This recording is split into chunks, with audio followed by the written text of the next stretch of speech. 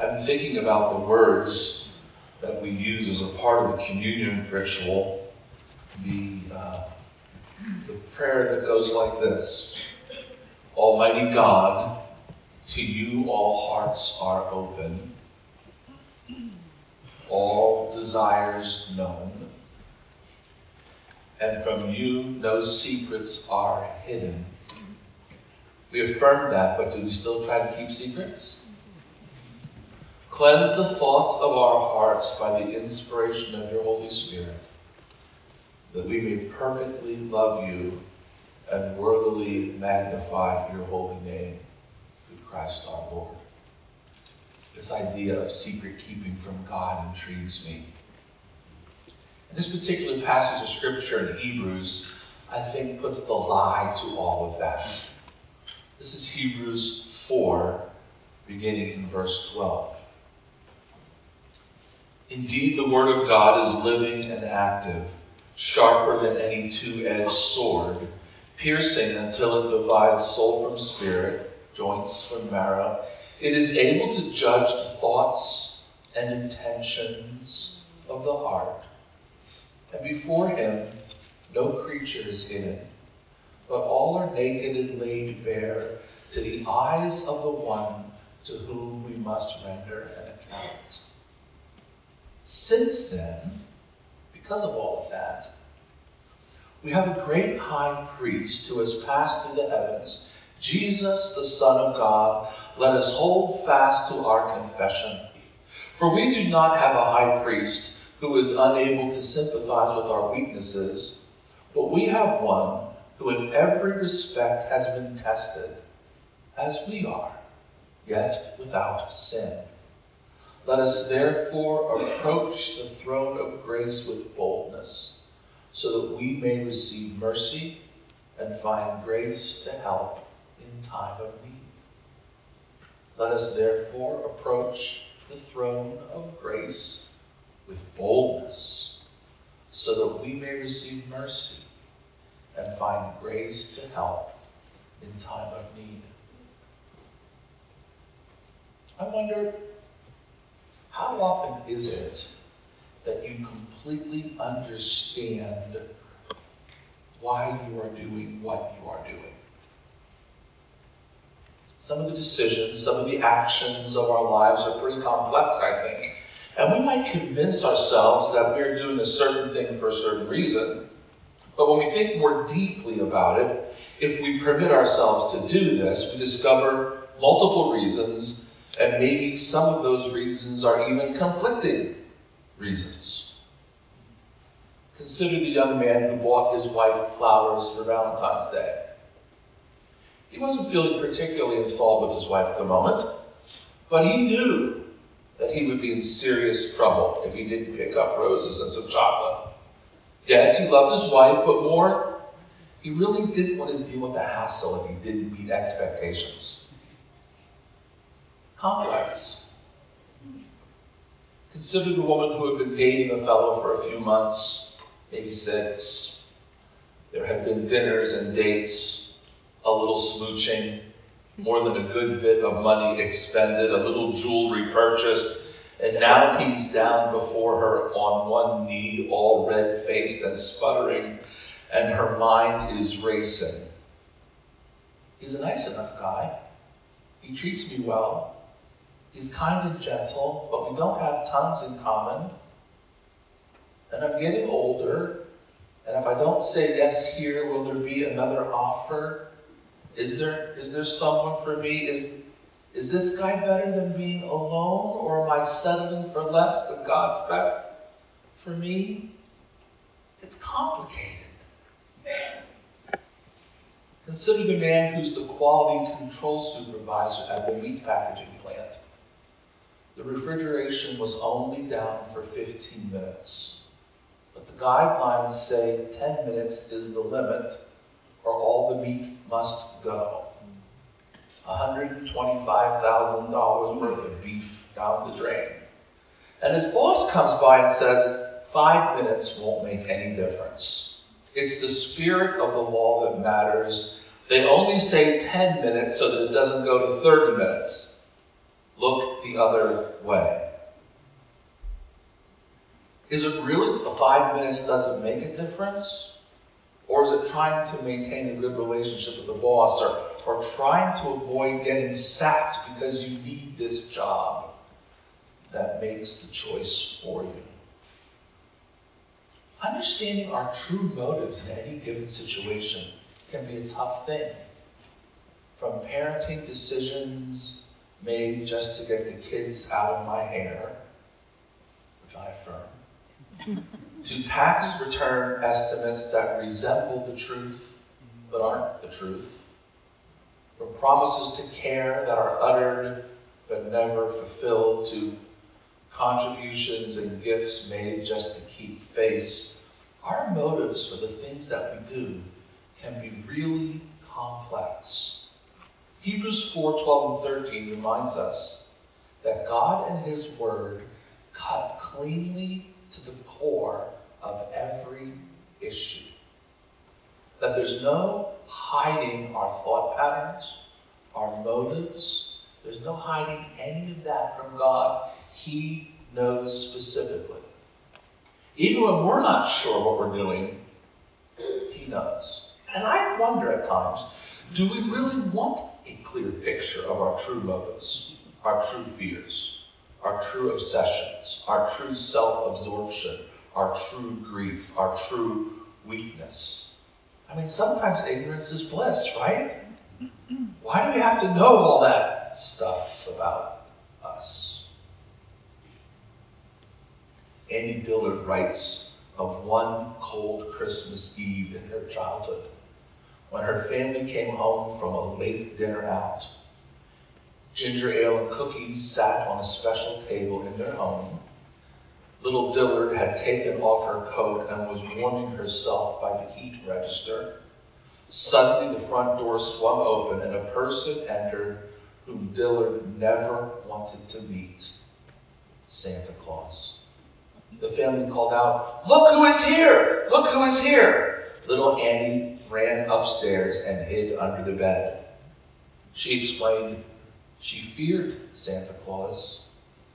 Santa Claus was an old man whom you never saw, but nevertheless saw you.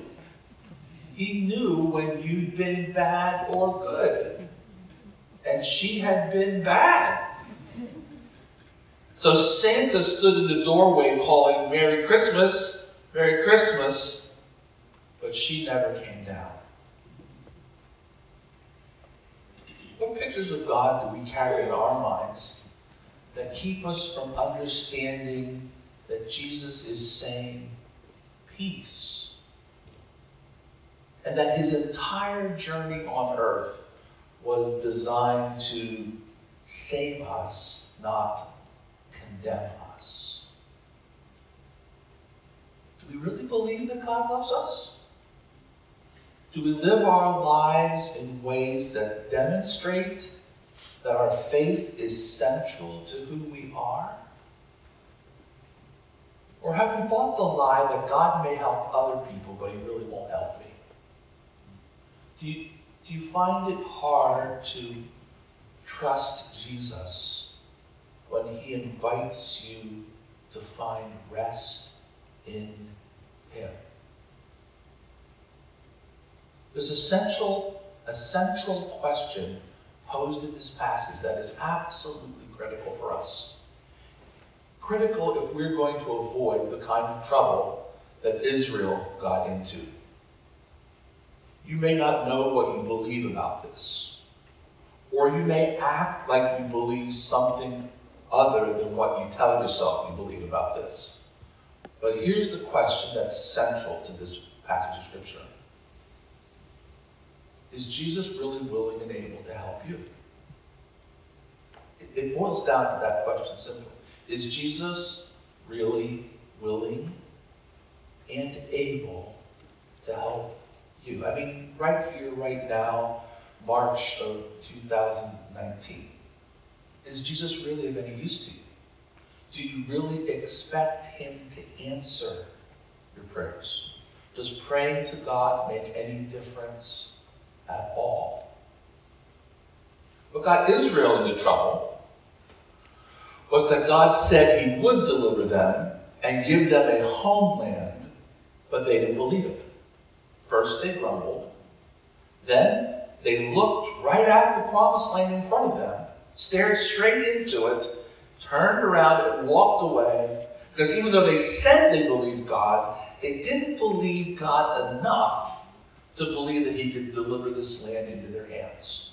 So there was a disconnect between what they said and their actions, and it led first to grumbling, and then to turning away and saying, God, you're not enough. You're not enough. God could not overcome the obstacles that they could see in their minds. And so here we sit 3,000 or more years later, and the same question raised its ugly head for us. Do we really believe God can help us? Do we really believe that Jesus is who he said he is? Do we really believe he hears and answers prayers? Is what you say about what you believe the same as the way you act? Do you act as if you believe these things to be true? The Spirit can tell us exactly what we believe about all that if we want to know. He cuts right to the core of our hearts and tells us what we believe and what we don't believe based on what he sees. It may be that for some of us, we believe in some areas but not in other areas. God can answer these prayers but not these prayers. He can help me with my marriage but not with my anger at my boss. He can heal my flu, but he can't heal my broken heart. He might provide a job for me, but he can't fix my mother-in-law. I mean, some areas yes, some areas no. Some problems just seem too big for God. Or he hasn't acted quickly enough, so I've stopped believing there's anything he can do. Our author is going to tell us something staggering about our Jesus. We have a faithful high priest, he says here. One that has passed through this life and beyond into the heavens. He is sitting in a place of power and of influence. He is mighty. And he is predisposed to help us because he loves us. He has issued an invitation to us in many different ways by his word, by his sacrifice through his torn body. He's told us that we can walk right up to God and make our requests known. The grammar of verse 16 here literally says, mercy and grace result in finding aid. And the phrase, approach the throne of grace, actually grammatically is continue approaching the throne of grace. Do you get it? We can approach not just once. We can continue to approach. And we can approach with the expectation that mercy and grace, the mercy and grace of the one who is on the throne, results in finding aid. Do you understand? An invitation has been issued to seek aid. And you will find aid if you unite faith with your seeking and ask. That's what this says, right? That's what's right here in front of us. The critical point, however, in all of this is, well, do you really believe that God can help you enough to unite your faith with the seeking and get to the point of asking? It isn't our prayers that break down strongholds or move mountains. It is this combination of things. It's our faith expressed through our prayers that brings us before the one to ask. Because the one we ask is the one by his power who breaks down strongholds and moves mountains. All the power resides in the throne. and the one who is seated on it. But we're connected. And he's predisposed to hear us and to answer us because he loves us. That's the invitation. He wants to know if you have the faith to believe that he can make a difference. And that you will look for the difference he is making.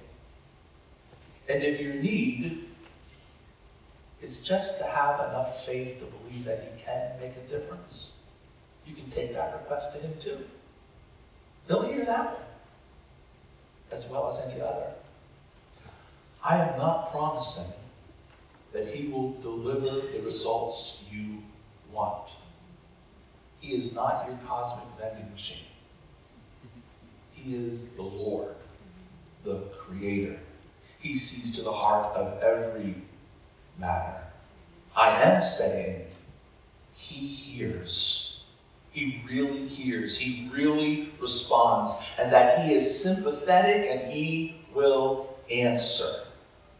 And you will receive aid. Dietrich Bonhoeffer, before he was killed, wrote these words. All that we might rightly expect from God and ask him for is to be found in Jesus Christ. The God of Jesus Christ has nothing to do with what we might imagine he could do or ought to do. If we are to learn what God promises and what he fulfills, we must persevere in quiet meditation on the life, saying, deeds, sufferings, and death of Jesus. Then it is certain that we may live always close to God. And then nothing is impossible for us because all things are possible with God. If it seems that God does not completely deliver, he enables. If God does not always answer in the way we want, he gives us the ability to trust him. If a future is not possible in this life, his promise is certain for the life to come. He never abandons his children, ever. Have you heard a doctor say there is no hope for your recovery or for a family member's recovery? Have you felt like you had no escape? Are you battered by the past, by what you have done or what's been done to you? Have you lost hope that things can be different? You know, James has a word for us here. He says, if any of you lack wisdom, ask God, who gives generously and ungrudgingly, and it will be given to you. But ask in faith. We have a hymn in our hymnal written by Charles Wesley. And one of the verses says something like this. I love every time we sing it. He breaks the power of canceled sin. He sets the prisoners free. His blood can make the foulest clean. His blood availed for me. We serve a mighty, powerful God who has sent out invitations to us. And he's expecting an RSVP. He wants you to come and continue coming into his presence so that his mercy and grace will result in our aid. But do you believe that he will hear your prayer? Do you believe that he will hear prayers in this particular situation where things haven't changed quickly enough to suit you? Do you believe that he can hear your prayer in areas where you failed too many times to answer, to even count? Are you willing to believe that nothing is impossible for God? Sing with me. I need you, oh, I need you. Every hour I need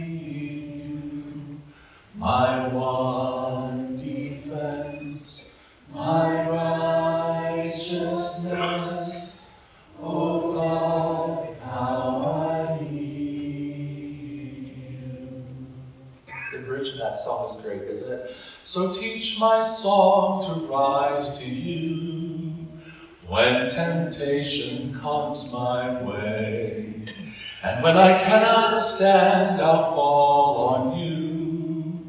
Jesus, you're my hope and stay. I need you, oh, I need you. Every hour I need you. My one defense, my righteousness. Oh God, how I need you. Doesn't seem to make any sense to me to have an invitation issued and not have an opportunity to respond to the RSVP. So we're going to end this service today in a way that's probably messy. And I hope you're comfortable with this. You can be comfortable in the midst of chaos.